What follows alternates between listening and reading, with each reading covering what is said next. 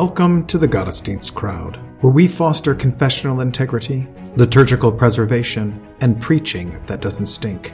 We believe that the historic liturgy of the divine service is more than mere cobwebs of antiquity, but it is a true treasure of the Church to be dusted off and brought down from her attic to be enjoyed. So let's get dusting. Welcome back to the Gottesdienst crowd. This is Jason Broughton. Today we have back with us Dave Peterson. Welcome back, Dave. Thank you. We are looking at the Gospel reading for the 15th Sunday after Trinity. It comes from Matthew chapter 6, verses 24 to 34. I'll read that in the ESV. Jesus said, "No one can serve two masters, for either he will hate the one and love the other, or he will be devoted to the one and despise the other. You cannot serve God and money. Therefore I tell you, do not be anxious about your life, what you will eat or what you will drink, nor about your body, what you will put on. Is not life more than food, and the body more than clothing? Look at the birds of the air. They neither sow nor reap nor gather into barns, and yet your heavenly Father feeds them. Are you not of more value than they? And which of you, by being anxious, can add a single hour to his span of life? And why are you anxious about clothing? Consider the lilies of the field, how they grow. They neither toil nor spin. Yet I tell you, even Solomon in all his glory was not arrayed like one of these. But if God so clothes the grass of the field, which today is alive and tomorrow is thrown into the oven, will he not much more clothe you, O you of little faith? Therefore do not be anxious, saying, what shall we eat, or what shall we drink, or what shall we wear? For the Gentiles seek after all these things, and your heavenly Father knows that you need them all. But seek first the kingdom of God and his righteousness, and all these things will be added to you. Therefore, do not be anxious about tomorrow, for tomorrow will be anxious for itself. Sufficient for the day is its own trouble." All right, context. It's Sermon on the Mount. Does it relate to what precedes it? It does. I think it's fair to take it as kind of an independent, teaching in it. But certainly, it's a call away from the world, right? Mm-hmm. And a call to faith. Explicitly, you're of more value than the birds, and your Father will clothe you, right? Mm-hmm. So these are the things you should be trusting in him and in his mercy and in his promises. And, you should not be caught up in the things of the world. That's the Beatitudes. That's the teaching on the commandments. That's the Lord's Prayer. It's... Is there a sense in which you mentioned the Lord's teaching on the commandments in the Sermon on the Mount?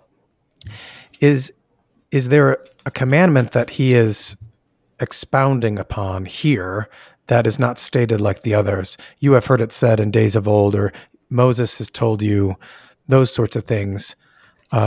Is there something similar here that the hearers would have expected to hear one thing, and Jesus is expounding it in a different way? Well, it seems like it's the first commandment, right? This is idolatry that we're being tempted to. But I suppose also the seventh commandment, right? That you have to work, and if you don't work, you can't eat. And here he's saying, don't worry about that.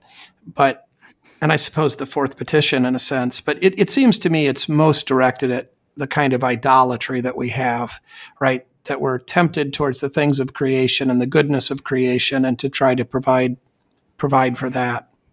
So it's kind of like a compartmentalization of the things of God versus the things of this world, where, so we worship on Sunday and that's our God time.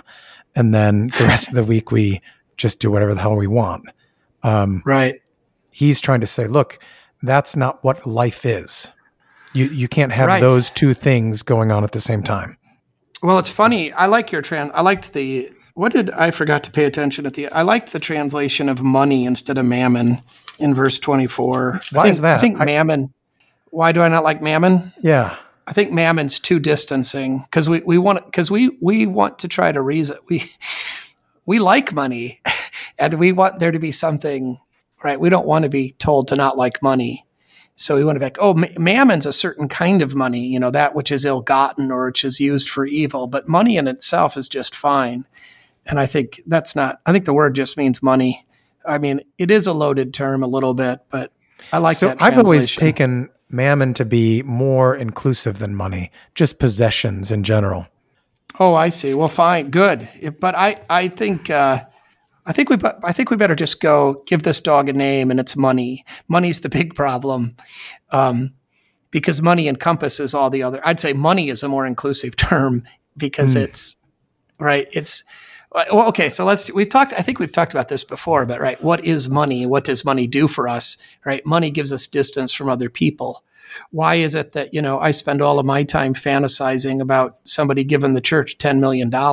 Because then I wouldn't be dependent on volunteers, right? I could hire all these things. I mean, but that's actually, why really though? Think about that, right? What is your sort of fantasy for Emmanuel and Tuscola when you think about money? Why is it you wish you had all this money so you could fix all this stuff, right? And you wouldn't need to ask for the people to support it, and you wouldn't need to ask people to do it, and that would make it easier. Well, but maybe it wouldn't be so good. I'm in kind of a different situation, I think, because I would prefer more volunteers. It would cause other problems, but I don't want that distancing. I think my congregation and a lot of congregations have become dependent on just being able to hire it out. And exactly. Right. And I actually want that kind of, even with the difficulties that will come with it, that kind of mindset among the people, like, this is my church. And that means I'm going to do something for it, not just give to it. No, that's the ideal. That's what I'm saying. But I think we often, when we're sort of daydreaming or imagining, we're wishing I wish we could just hire a full-time custodian. So I didn't have to move these chairs. I wish we could just, all this sort of stuff, right? Mm-hmm. So that's what I mean. I think that, when we're fantasizing about money, we don't often recognize that it's, why do I want money for the church? It's so I'm not dependent, but that's the sort of problem. Yeah. I've often heard people be worried about, well, if we have a big endowment fund, people will stop giving. I'm less worried about them not giving than I am about them not working. Right. That we need. So, but it's the same thing at home too, right? More money means I don't have to rely on my friends to help me and, or do things myself. It's this kind of, money is power, and it affects relationships deeply. And so I think money is a bigger problem than we know, or that we realize how I always quote this. I'm sure I've quoted it on here, but I love this line from Luther that the last part of a man that's converted is his wallet. Right. And I believe it. And I mean, I believe anecdotally, I've seen this in sort of converts. I don't know exactly what their giving is, but I have some sense. Maybe it's not accurate, but it is funny how it takes people a while to really be committed enough to actually donate their money. So anyway, I like the money translation. Okay. So, is this then an opportunity to discuss, that the money is the root of all evil, that it provides an occasion for sin. Do you go more harshly than that? Do you say like money in itself is not evil, or do you say, it's evil? Well, of course, in itself, it's not evil, but, neither is intercourse or alcohol, or guns or all sorts of things. But it's to say that it's simply an occasion. I think we need to recognize that our relationship with money is tainted by sin in such a way that it's impossible, even as it's impossible for us to enjoy the pleasure of the marriage bed perfectly, purely, right? Yeah. In a similar way, maybe even more exaggerated with money, it's tainted by sin and our confusion of it. So all the kind of bad stuff that money does to us needs to be recognized. What were you? So in that sense, do you say something to the effect of, this is an occasion for you to think that you're independent from God? And actually put forward your own independence, which is idolatry. And that is You're the actually a problem with slave. wealth. Yeah. Right. Yeah. You're actually a slave to money. You're a slave to these things because why? Not because, it's because you think that money will buy you whatever it is, health, right? Safety, friends, honor. I mean, all the things food, all the things that you think pleasure. So money is the means to obtain this. And that's why money, is such a slave master. But also, I keep forgetting now, I forgot a second time, that money is the root of all evil. What was I going to say about this? I can't remember now. I have it written down somewhere. It'll come back to me. So do you think this was planned by the lectionary people way back when, that this comes up just before guys are heading into the fields? I don't know. I never thought of that. It's a good point, though. Yeah, this is harvest time, right? And how we might think about that. Well, yeah, it is always a difficult thing, right? Well, okay, so that's the sort of next thing that we get at in the argument that's made after this. Well, first of all, I think it's really interesting that, right, no one can serve two masters. And then it's not, right, you cannot serve God and the devil. It's God and mammon or money, which is interesting. That's the false god that's set up against the true God. Mm-hmm. Well, then you get, this whole thing about worry, right? And that is trying to scheme, plot, to strategize, to take care of yourself independently from God so you don't need him. And the distinction that ought to be made between us and the animals, right? We have the same base needs as animals. We need food and water and clothing, right? And yet, we are to retain this awareness that we are being provided for by God, and that even if these things should be stripped away, even unto death, that God will deliver us through death unto life. Mm-hmm. And you have this argument from the lesser to the greater. So, and this is very explicit in verse 26, right? Are you not of more value than they? That is the birds that don't even work, right? Mm-hmm. And your life is more than food and more than clothing. So that's an interesting argument that sets up the doctrine of man. Is this a lot of people hear this, I should say, that, okay, he's showing the distinction between man and animals. Look, he feeds all the animals and clothes all the fields or the lilies of the field. Are you saying, is Jesus telling me not to work and not gather right. into barns? Well, that's where yeah.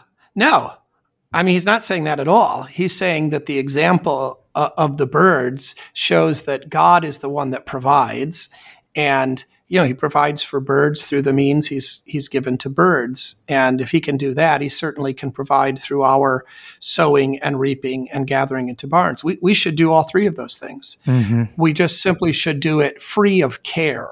That is, free of this intense worrying and plotting for the future. We should do so because it's the work that we've been given, right? We shall eat bread by the sweat of our brows, but we should do so recognizing the giver and trusting in him.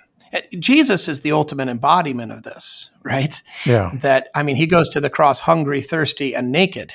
So, he actually trusts in his Father, even when his Father, according to all experience and everything that we can see, is not providing.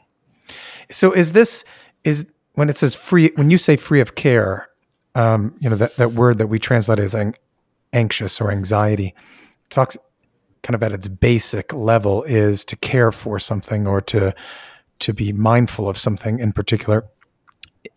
He's not telling us not to care, like right, but it's inordinate care. Yeah. Right? Okay. So So caring for the right things in its proper order and its proper place. Right. These are the proper things to care about, but you can't care about them too much. Okay. In what way was Jesus not caring about the things? Like he didn't sweat what was coming upon him. I'm just trying to figure out, like, how was he carefree in that sense? Well, he wasn't worried. Yeah. I mean, that's it. I mean, we're not free from labor. We're free from worry. I mean, I think worry is the right word here, the right translation. So, right. I mean, Jesus isn't worried. He's not. It's not like he's thinking, well, I wonder what's going to happen. I mean, he knows this is going to be terrible, but he believes that. So what?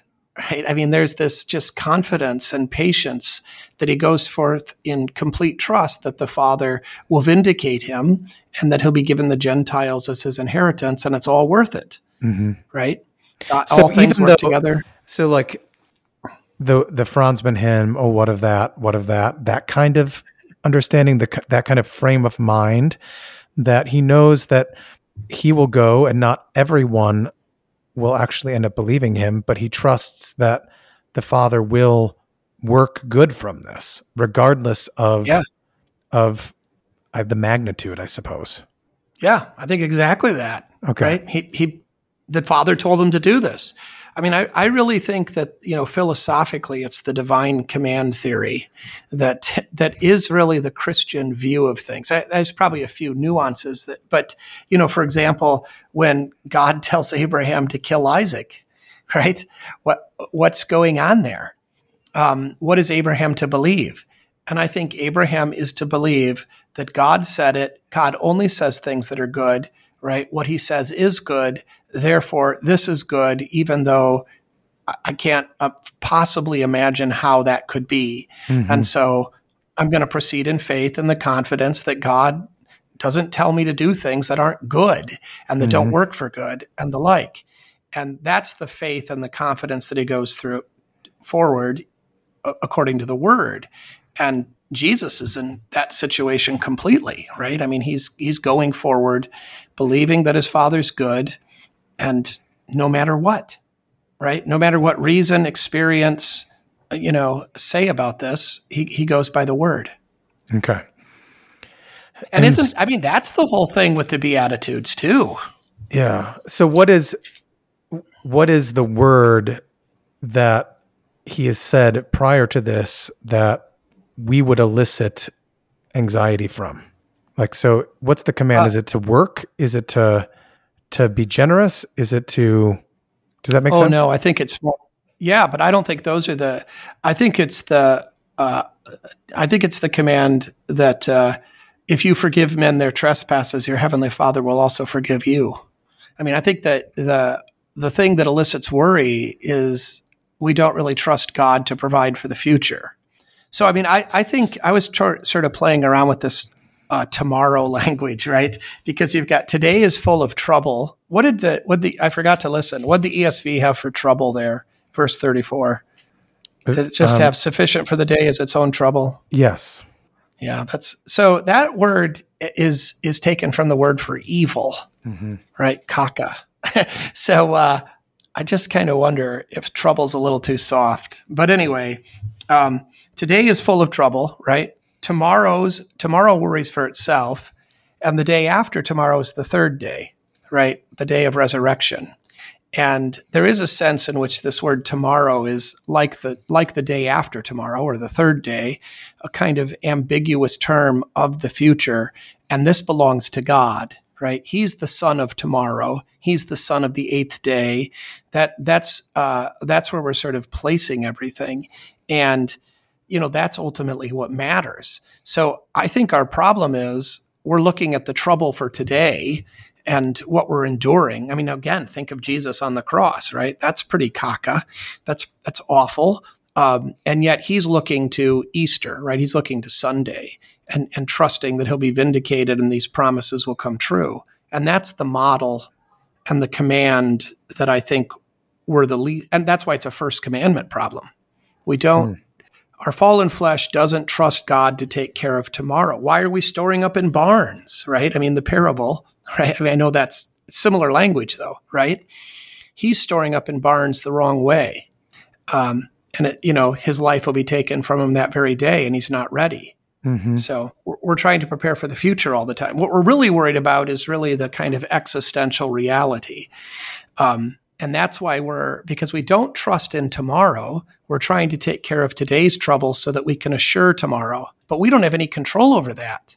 That's total vanity to think that we can, figure out what's going to happen tomorrow. So we should instead. What? Don't save, don't have insurance policies, don't. I think that's taking it too far. I guess, of course, that's being foolish. But we should be taking care of what's in front of us again. Okay. Right. All right. So does it boil down to then Jesus just saying, look, you're so focused on tomorrow that you're not even living today. Like you don't even see the things right in front of you. And you're so other day minded that you miss out on what's right there. You're not enjoying the moment. Right. And so his fix is to be heavenly minded. Why is that? Like, you hear the old saw, you're so heavenly minded that you're of no earthly good. That's the monks that abuse this. Yeah. Okay. Yeah, no, we're supposed to be actually look. So I love this word for look at the birds of the air, right? So, be taught by them, think about them, contemplate them, right? That we should look about creation and recognize that we have a greater responsibility and duty to the world than the birds do, right? We are actually supposed to sow, reap, and gather into barns, but we do so without knowing the immediate future, right? That our lives could be taken from us today, right? Like in the parable, or a forest fire could come sweeping through and destroy everything. But we know the ultimate future, right? So we proceed with this confidence that God will provide and he will work all things together for good. And that gives us the freedom to actually go about our labor and our God-given vocations in confidence that he will bless it without trying to take control of it. Mm-hmm. And that actually enables us to enjoy it, right? If everything doesn't depend on me, thank God, right? Then I can actually go about my work with some joy. I mean, being a minister of the gospel would be the worst if everything depended on us. Yeah. Being a father would be or a husband. I mean, all those things would be pretty horrible. But if I just go, look, I'm a steward. These children belong to God, and I'm going to go in this confidence that he will bless them and he will bless his word and he will work, right, one way or another. And, the ultimate future is assured. And that's what I'm aimed toward. I mean, that's just Christianity 101, isn't it? That's like the most basic call to faith imaginable in a sense. Well, yeah, I see that. But, most people think they're doing that. Right. Well, okay. So that's what I was going to say about money. I finally remembered the third. I'm not going to forget again. So I was just talking to somebody again recently that, the church budget is a theological statement. Yeah. And your checkbook register is a theological statement. I mean, it does actually. I mean, I think one of the things we can preach and should preach on occasion is, right, we need to examine our priorities according to the numbers and see what's really important to us. What are we willing to spend our money on? And so, there is this again. So like most people think they're doing this. Well, they need to be called out to actually examine this somewhat. I mean, I don't think that I was thinking about this as I was preparing, actually, as I was walking away from preparing to get a cup of coffee and thinking about it still. This is not a difficult text at all to understand, right? I mean, it's very straightforward, very simple. It's not an allegory. It's just a comparison, right? From lesser to greater and then from greater to lesser. I think it's poetic, right? It's beautiful and it's profound. It's deep. I don't mean but it's at the same time, it's pretty straightforward. Worrying is actually a waste of time, right? To quote, not the Bible, but Marcus Aurelius, right? We do more suffering in our imagination than in reality. We cause ourselves all this stress and pain unnecessarily. I mean, that's just like good advice in some sense. And really, worry is really unreasonable if you're a Christian, if you actually believe what Jesus says. Mm-hmm. So the message isn't particularly difficult in terms of intellectually recognizing it or understanding the gist of what Jesus is saying is not difficult. It's just blastedly difficult for idolaters like us to live. Mm. And I think that's what we have to kind of get to is, okay, you understand this. Congratulations. Good for you. Now are you willing to actually apply it to your life and to judge your life, right? To examine yourself according to these standards and say, how much do I worry? And what are the things I'm worrying about? And then I think even better, right? Ultimately, what's the real, why am I worried? Yeah. So what are the signs of worry? So what are the practices of worry? What are the actions of worry that could be highlighted as we're talking? Like, because most people say, well, I have the kind of, I worry about this kind of, and I worry about that. But what really demonstrates worry? How about obsessive thoughts? How about heartburn? How about stiff neck? I don't know. Sleepless. Orneriness, sleeplessness, crankiness, right? A distraction instead of paying attention to your wife. You're thinking about work. Okay. I mean, you're not just thinking, you're worrying, right? So same thing in church, right? An inability to concentrate and focus. I mean, I think these are all sorts of things.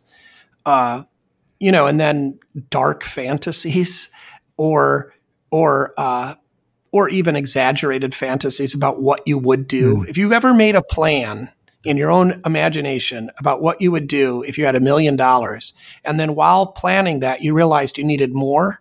Oh no, that won't be enough to do everything I want to do. I need 2 million. Wait, that won't be enough. I need 10 million.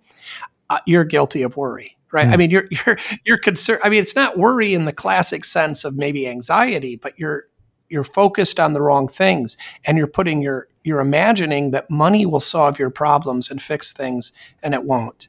And again, we know that intellectually, but do we really believe it? So do you think you mentioned distraction. Do you think just a lack of delight in what your activity is right then and there? If you're always thinking about not what you're doing and who you're with, but something else. Yeah. That's a sign. So like when you're at work, you're distracted because you want to be at home or doing something else. When you're at home, you want to be doing something else.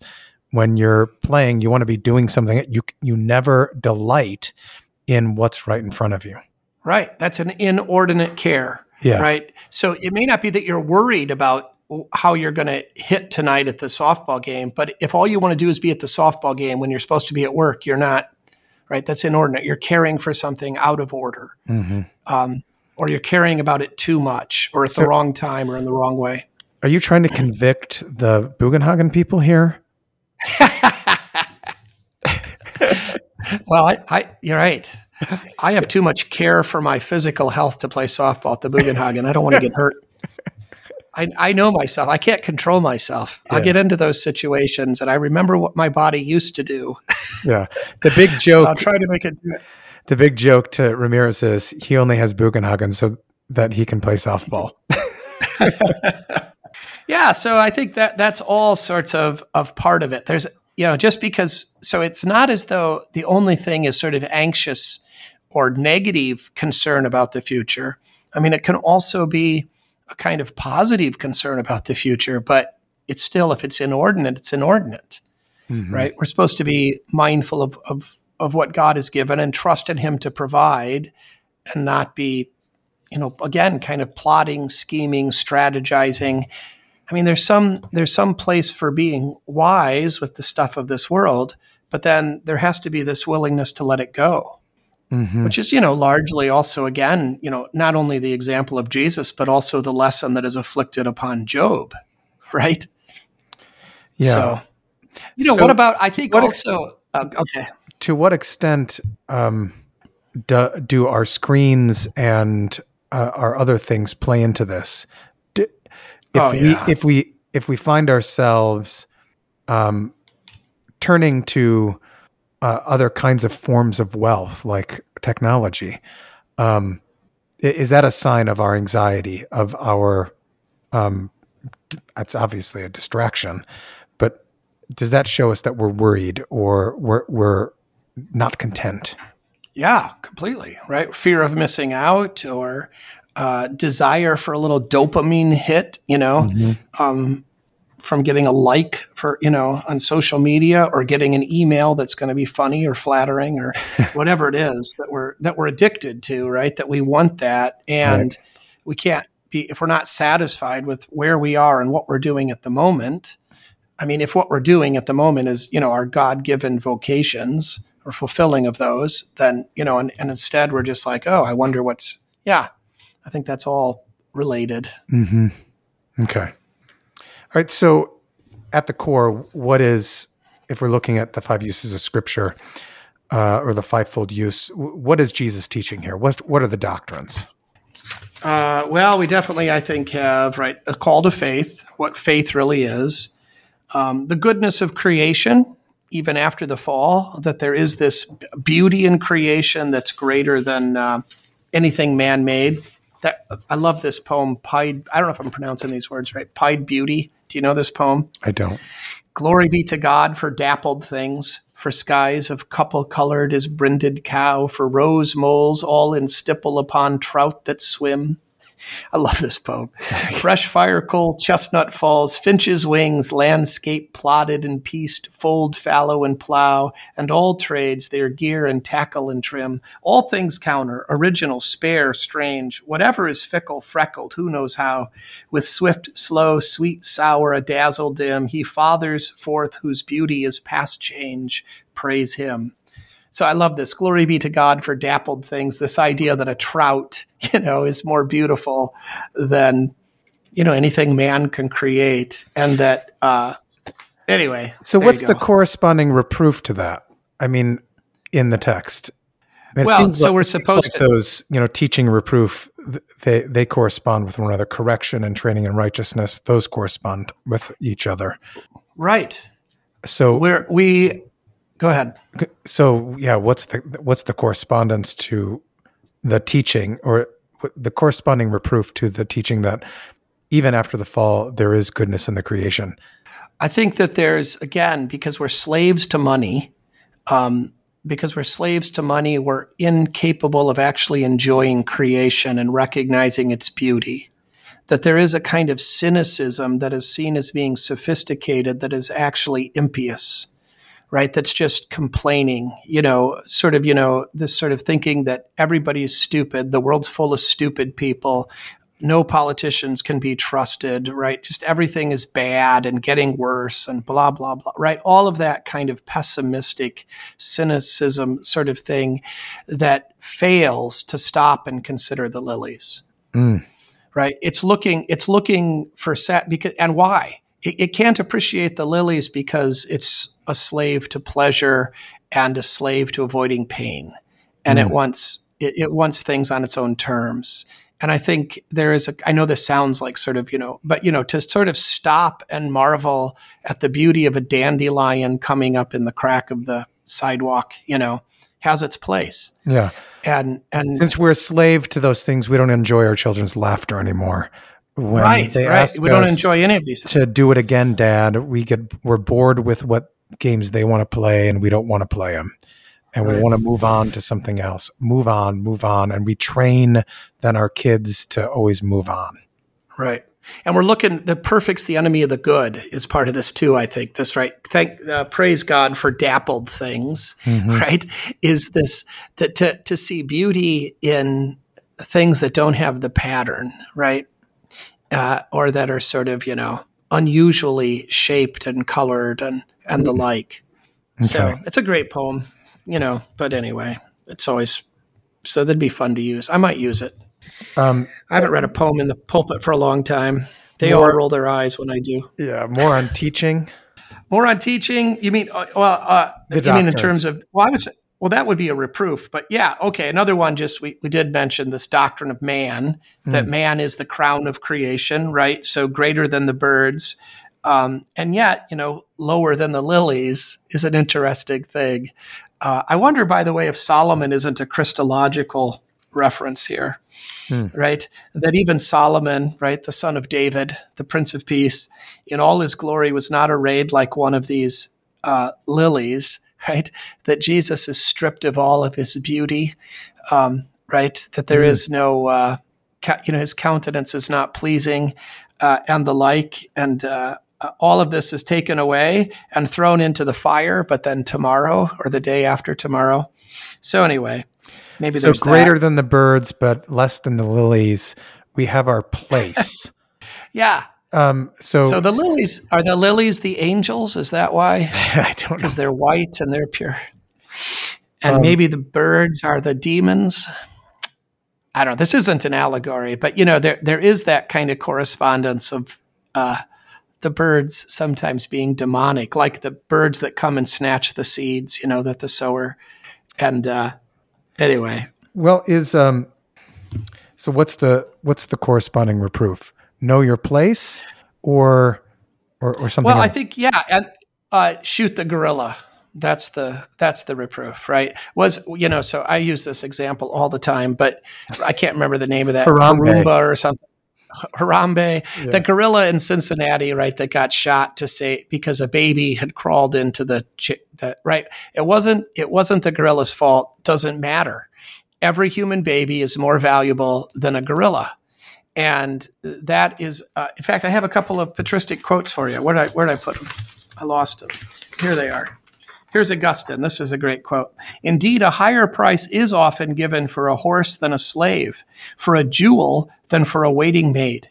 But this is not from reasonable valuation, but from the need of the person requiring, or rather from his pleasure desiring it. Right? So, we know that human beings are devalued by other human beings wrongly. But Augustine's saying that's not reasonable, actually. It's not in accord with God's word or with natural law. And so I think to recognize the value of humanity, this, of course, you could easily go for the whole abortion argument here. Here's a similar quote from Pseudo Chrysostom. For God created all animals for man, but man for himself. Therefore, by how much the more precious is the creation of man, so much the greater is God's care for him. If then the birds without toiling find food, shall man not find to whom God has given both knowledge of labor and hope of fruitfulness? So I think the reproof is this similar, like a focus on people, not things, the giver, not the gifts, that type of thing, or? Yeah, and just recognizing that, right, that what matters in this world, again, like the value of children, the value of old people, the value of the disabled, so kind of anti-euthanasia, anti-abortion, but also kind of pro-school and pro-elderly care and, love of neighbor. Again, that kind of being mindful of the right things. Yeah. So like and the culture things that, building. Yeah. Yeah. So what are the things that destroy culture or the right culture? Slavery to money.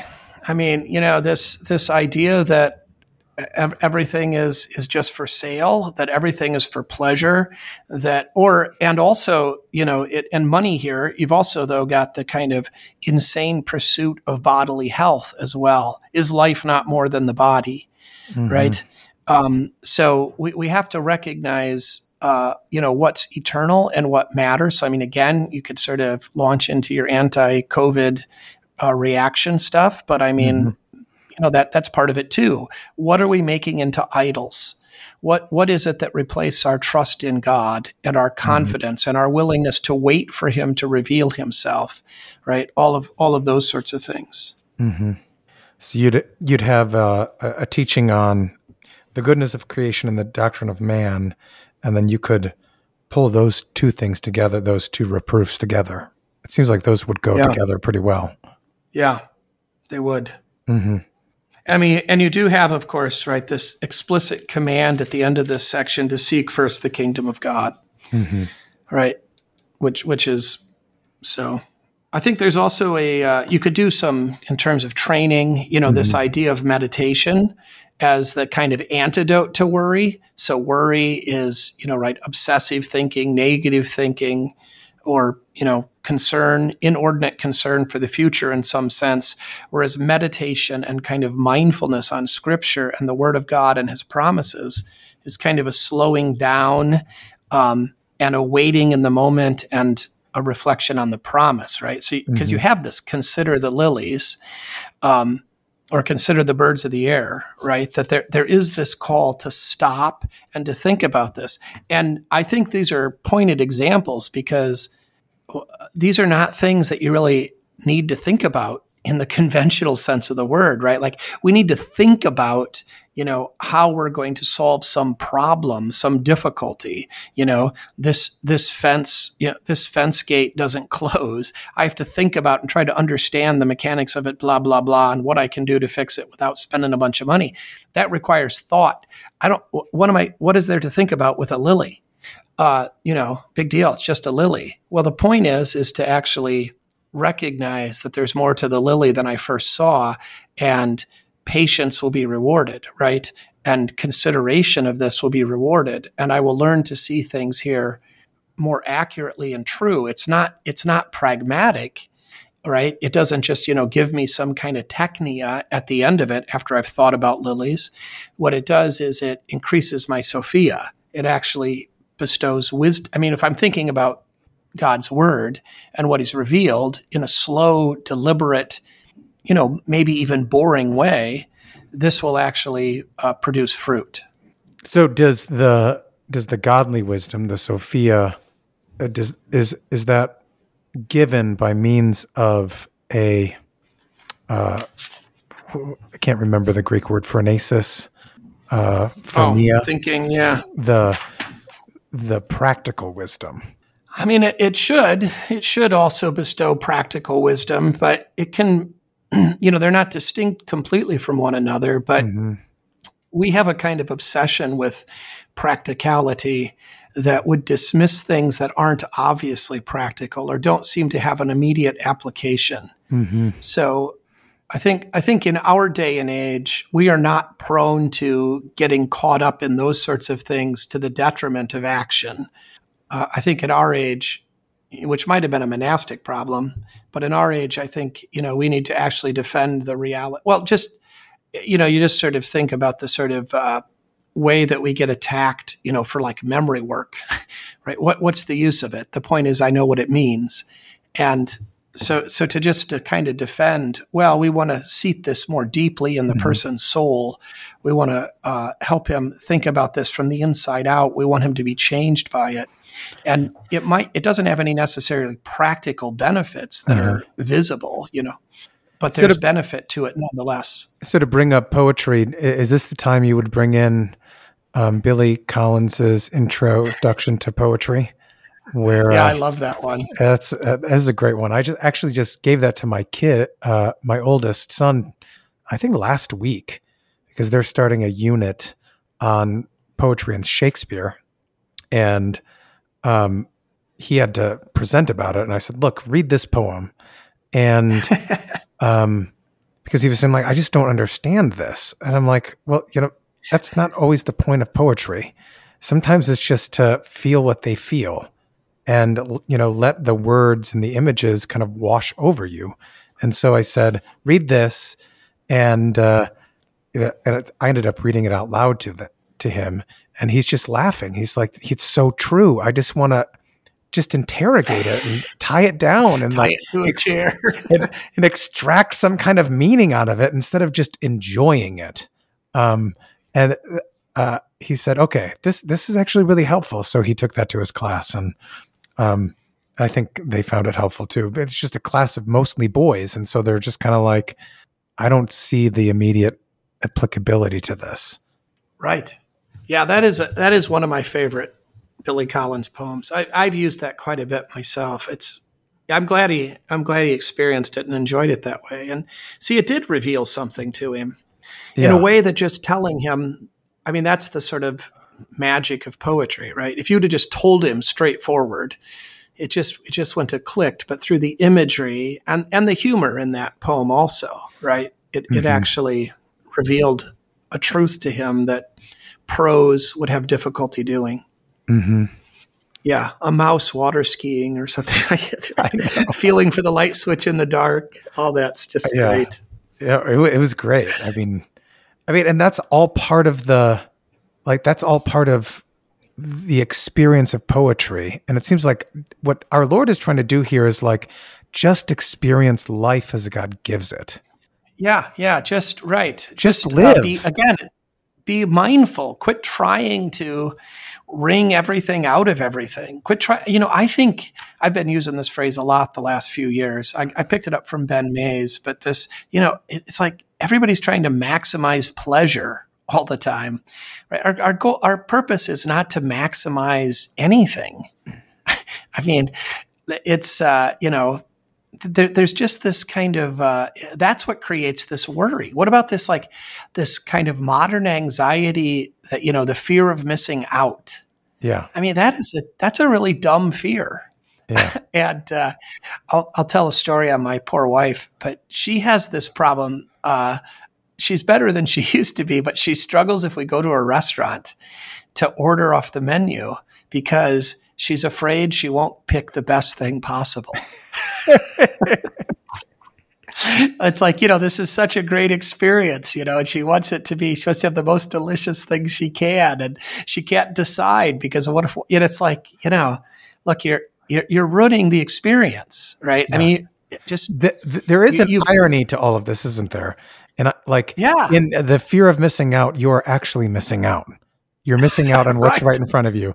The fear of not having the greatest experience is actually causing you not to have the greatest experience. Right. Is this what Jesus is telling us? Don't do that. Stop it. Yes, he is. He totally is. That's what it is to be a slave to mammon, right? Mm-hmm. To be a slave to creation destroys the enjoyment of creation.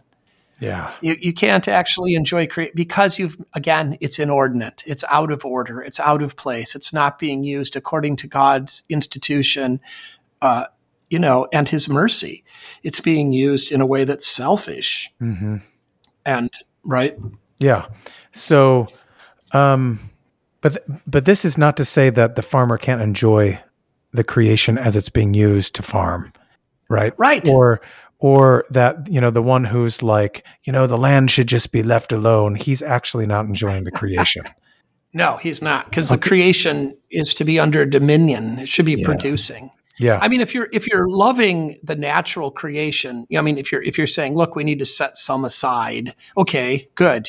That's fair. Mm-hmm. But if you're just being a pagan and thinking that somehow, Mother Earth, and every time you scratch the soil, you're scratching Mother Earth, and she writhes in pain from it. Right. I mean, I actually think, if you want to be a vegetarian for health reasons, knock yourself out. But if you try to pull a theological or an ethical reason, I get disturbed because, I think the purpose of cows is to be steak. This is their God-given purpose is to serve humanity. Now, we shouldn't be abusing them in any way, but I think if you make the charge that it's immoral to eat animals, you've gone too far. I mean, biblically speaking, right? They're delivered to us. Now, you may choose not to because you don't think it's healthy or you don't think it's fiscally responsible or whatever. But don't say it's immoral to murder a cow and eat it because God says we can, and they're given for that purpose. And I actually think there's a sense in which that's what cows want to do. Yeah. They want to be food for us. I mean, they don't know they want that exactly because, right, they've been also corrupted by the fall. And now all of creation, right, is suffering, under the curse and looking to who are the sons of God. But that's actually their purpose and what they want to do. But there's a sense in which the creation is there to direct us. Like, look at the birds of the air. Look at the lilies of the field. The ox knows his master. Right. So in what sense, are we supposed to let it be our teacher, creation? Like, how is that a doctrine? Or is that what you were getting at with the goodness of creation? Yeah, that's the goodness of creation. Again, that we recognize in creation the fingerprints of the giver, right? We know where this comes from, and we receive it again in the proper order. So I think, you can think, what is the disordered food, drink, and clothing, right? So, the disordered food is gluttony, right, that simply takes food for pleasure, or selfishly, which withholds food from others, right, to either gain power over them or to just out of not caring for them, right? So to not share, or to, all the gluttony stuff is food, right? Where it's pleasure or it's fear for the future and I'm hoarding it. I mean, is there a sense of too course, in the other side of the equation, just to see it only as fuel and never to be enjoyed? Oh, good one. I like it. I hadn't thought of that, but I think that's absolutely right. Yes, that was very Aristotelian of you. Right. Yeah, yeah, that's good. No, that's right. The Bible calls us to feast. There are times to feast, and to refuse to feast is also a problem. Yeah. That's fair. Of course, that's not typically our problem. That's not our problem. But it's still. But that's what we desire. I mean, part of our anxiety is we just want to be disciplined enough to be like machines. Like, we don't want the emotion. We don't want the highs and the lows. We just want to be like these even tempered automata that just are machines. Yeah, not actually human. Yeah. Like, to be it's a rejection of God because we don't want to be human. We just want to be machines. Right. Jesus wept. So if you don't weep, you're not like him. Mm-hmm. I mean, there is this, to be human is to endure the gamut of emotions, and that Jesus endured, at least, right? Yeah. Yeah. So you can't avoid the things he avoided. I mean, foremost, crosses, right? Mm-hmm. Suffering, difficulty, but also learning in those to find actual contentment and hope and confidence in his word. Mm-hmm. All right, so inordinate drink. I'll see if you can pull an Aristotelian with this one. But I think that's mostly has to do with alcohol. That, right, to be drunk.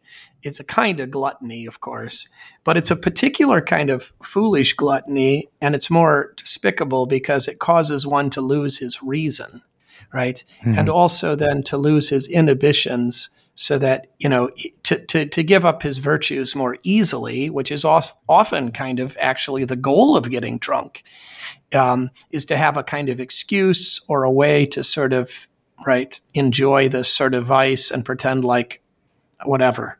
So drunkenness is particularly, right, to be free of the burden of virtue, and to sort of live in this fantasy world where pain doesn't exist and the like, right? Mm-hmm. It's a numbing of certain things, an exaggeration of others at the absolute destruction of reason. So I think that's the most disordered. Now, I don't know, you're going to try to pull teetotaler? That would be the other extreme. I mean, there are teetotalers that are teetotalers because they know themselves well enough that they're undisciplined in that area. And I don't hold that. But there are teetotalers that are, this is an evil in and of itself. And that seems to say, that seems to reject the gladness of the heart of man that God gives through these things. Yeah. Well, and the sacrament, obviously. I mean, so if God used something wicked for the sacrament, that would be problematic. Yeah. So, like, would you refuse that God could make your heart glad? Yeah. So in other words, like, that you need to be in control. Oh, interesting. Yeah, it's harder. This is a harder one. It's, to refuse to recognize that there is a place for, maybe even, I wonder if we could even go this far to say that there's even a place for frivolity. There's a place for empty calories. Yeah. It's the sort of, maybe, the sort of opposite of the kind of in between that sometimes, we're normally, right, this is something to be avoided, but in moderation, it does have its place and it shouldn't be rejected. Even something that has no nutritional value or something that actually, it's just frivolous, right? Well, we can't, again, this goes along with feasting. I mean, I can't imagine any feast in the Bible that doesn't involve wine. No. And right. And I don't think any feast in the Bible involves gluttony. Right. Well, I mean, it's not supposed to. Right. Absolutely. Right. Yeah. Not the eschatological. There's no drunkenness or gluttony in the eschatological feast. Yeah. Feasting is about frivolity and joy and delight in what God has done. Yeah. Not nobody's not counting face. calories. Yeah. Yeah. So counting calories is a kind of fear and worry, isn't it? I mean, and again, so maybe you would ask ourselves, why are we counting calories? Yeah. And not that there's never a place to do it, but I mean, if we're obsessed with it, if we're worried about it, why? Is it vanity? Is it fear of, sickness and death? Mm-hmm. Is it, I mean, there can be certainly problems with that. I mean, that can go off the rails. Yeah. All right. Last one, clothing. So I don't know where you're going to go with this one, right? I mean, I think clothing, this is primarily about vanity, looking good and dressing for others. So caring about appearance, but it could also be a kind of refusal to be uncomfortable too, right? Never wanting to be cold, never wanting to be hot, sort of living in an artificial environment outside of the actual environment that could be, pleasure seeking, pain avoiding too much. I don't know how you're going to find opposite of vanity abuse of clothing. Well, I mean, nakedness. I think in our day, that's also vanity. They want attention, so they wear less. Yeah, still vanity, right? I would say slovenliness. Good one. Like, refusing to shave. Fair. Not combing your hair, not abiding by really the cultural norms that are of your day and your area. That's fair. Yeah. Not actually caring how you appear to the world. Yeah. I mean, at all. I mean, not, in a way that, not caring if you're offensive to them. Yeah. So on the one hand, an inordinate care of how people perceive you and an inordinate discare or uncaring of how the world perceives you. Either one is to be a lack of concern. Yeah. If you don't, a lack of concern about other people, right? Mm-hmm. So if I was walking around naked, it would be pretty disgusting to the world. And if I didn't care about that, that would be more than annoying. Yeah. So, the problem, in our seminaries, right? They just wear, I don't know about now, but in my day, sweatpants, right? That kind of thing. Or, in our day, even, jeans for everything. How you dress for church. Yeah. You could wear a hat to show off, but you could also, another kind of vanity would be to not wear a hat because just to prove you don't have to. But then on the other side of those would both be vanity, but then you could also just show up to church like you don't care at all what you look like. Mm-hmm. Yeah. Interesting. Well, there's some possibilities with those three things, right? That'd be a very textual way to preach as well. And I think even in those, in food, drink, and clothing, some of the other stuff that we brought up could be brought into it. Mm-hmm. So what about comfort? Where do we find comfort in this text? I thought you meant the clothing. Certainly when he says that you are of more value than they, right? And then also, I think by implication, when the command is given to seek first the kingdom of God and his righteousness, right? These things shall be added unto you. But there is this by implication. If you're commanded to do this, you're capable of doing this, right? You can actually seek the kingdom of God first. And there is a promise of a blessing in this. All these things, right? Food, clothing, and drink will be added unto you. He knows what you need. He'll take care of you. And you just have to learn to wait and trust in this. So again, putting things into the seeking first the kingdom of God is all about order. Yeah. Right. The proper order of things. Mm-hmm. And it's the word that's used for first here is I can't remember, proto. It's the word first, not arche. So it is like the number the first in a sequence. So the other word that's sometimes used for first can also mean like the ruling thing. So when, in John 2, Jesus' first miracle, that's a different word that could kind of mean the ruling miracle or the one that sort of defines the others, the chief. Yeah. But this is actually proton. first. Yeah, proton. So it's In a actually series. first in a series. So that very much establishing there is an order, there is a hierarchy. These things, food, drink, clothing, we know you need them. It's just that it's not the thing you need the most. The thing you need the most is the righteousness that God has provided in Christ. And if that's in order, then these other things can fall into place and can be enjoyed and used rightly. And God will bless you ultimately. Yeah. Okay. So that's quite a bit of comfort. Yeah. Oh, definitely.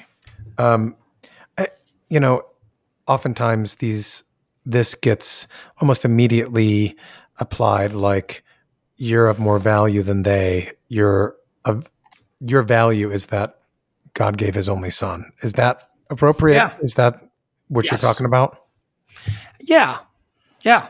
I mean, I think you can, that's of course that's appropriate, but I think sometimes I want to say also, or I think we need to say also that this is the original order of creation. I mean, the reason that God sends His Son to pay for us is because of the order of creation, right? It's not like, well, we were just sort of there with the angels and the other things, and then now we get value because of the price that God paid for us. I mean, right? It's, I don't know, maybe I'm overstating that, but I don't disagree with the sentiment, but I think sometimes it's as though if Jesus hadn't done that, we wouldn't be worth anything. Well, I mean, Jesus did that because we had worth, and we had worth because of creation and the order that He gave. And I mean, it's not as though He is free to not redeem us, according to His own, this is who He is and His own character and what He said and the law that He establishes, right? Yeah. So I mean, would you say, like, you could talk about in terms of preaching that, God is the giver of life, the creator of life, and His desire is that we would actually live, and we see both sides of that here, like that we wouldn't be controlled by the things that sap us of our life and take away our life, and actually take away a span of our life, not add to it. Yeah. But He's the one who actually adds to it. He's the one who makes it bigger and longer. Yeah, that's good. I like that. Yeah, verse 27, right. There is actually a way to have your life added to.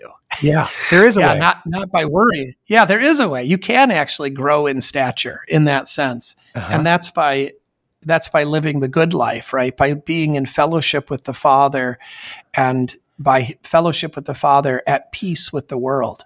Yeah. Well, I mean, that's an interesting thing, because when I hear that, when I read this passage, and I think most of our folks in the pews, when they hear, who can add one bit of life, to their span, 1 hour to their lifespan, we all think, no one can. And that's all we do. But we don't think like, well, God actually does. He actually expands it. Right. I mean, I'm 100% guilty of that. I've never, I've stopped right there every time my whole life. Right. Who can add 1 cubit? I'm like, nope, nobody. Yeah. Wait a minute. There is somebody. Yeah, That's there right. is somebody. Yeah. And He has.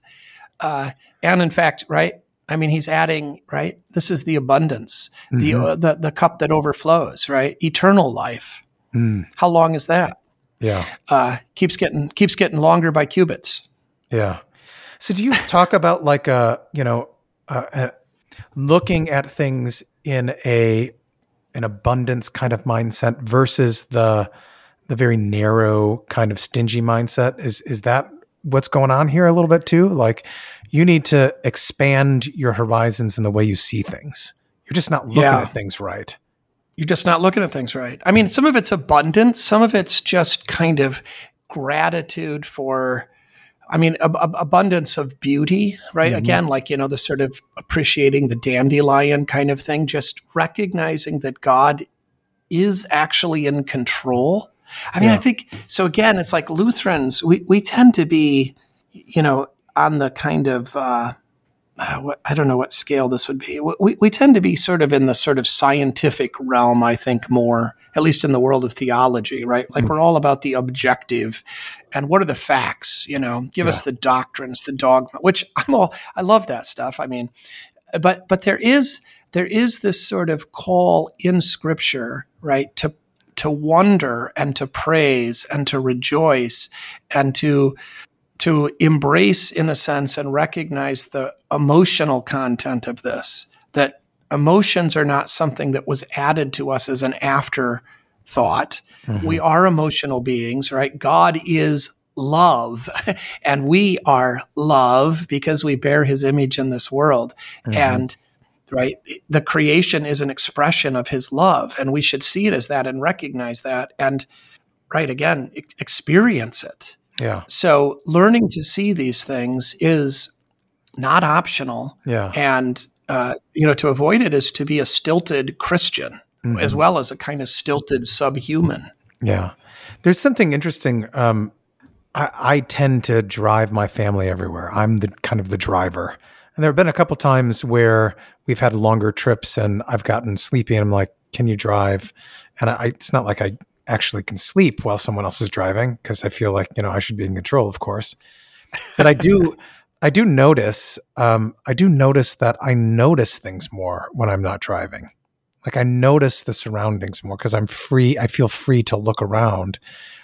Is there an application here in terms of like when we want to be in control and when we are trying to take control, we actually miss all the things that are around us?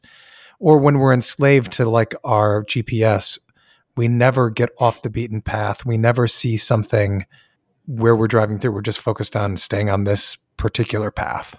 Is there a sense in which we're just missing out because we're either wanting to be in control or we're letting something else be in control? Well, we are missing out, but we're also making the people around us miserable.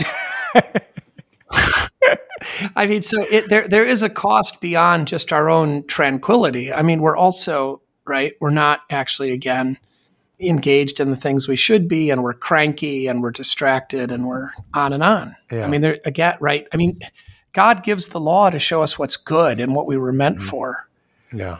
I mean, this is a heavy law passage. I mean, the whole Sermon on the Mount is. Mm-hmm. But again, right, the law is given in this mercy and the forgiveness of sins as this restoration so that we would actually know our place in the world. And mm-hmm. So when we break it, when we violate it. Yeah. Well, it's the law of liberty. It's the law of life. It is. Yeah. Yeah. Demonstrating really what we are dying from and what we are enslaved to so that we can actually live free. Yeah. So are you preaching on this text or do you have this Sunday off? I'm going to be preaching on it. Any ideas besides what you... I don't know. Direction? I mean, I like that poem. I might try to do something with the whole... I've preached a lot on this consider word. Mm-hmm. But I did enjoy preparing for this more than I usually do, preparing for these. I always enjoy it, but I don't know, for some reason... I kind of came at this text. I thought, oh, brother, this again, right? But which I often do again, right? Typical. I just want to get the work done. I just want to know what I have to, right? And it's hard to enjoy the text, but I got caught up in it in a good way. I spent more time, maybe you couldn't tell maybe, but I spent more time with the text this week and it was enjoyable. So I don't know, maybe there's something just in that experience itself that's related to this that I'd like to bring out. Yeah. All right. Well, good. Thanks for your time. All right. Catch up next week. All right. Thanks, Jason.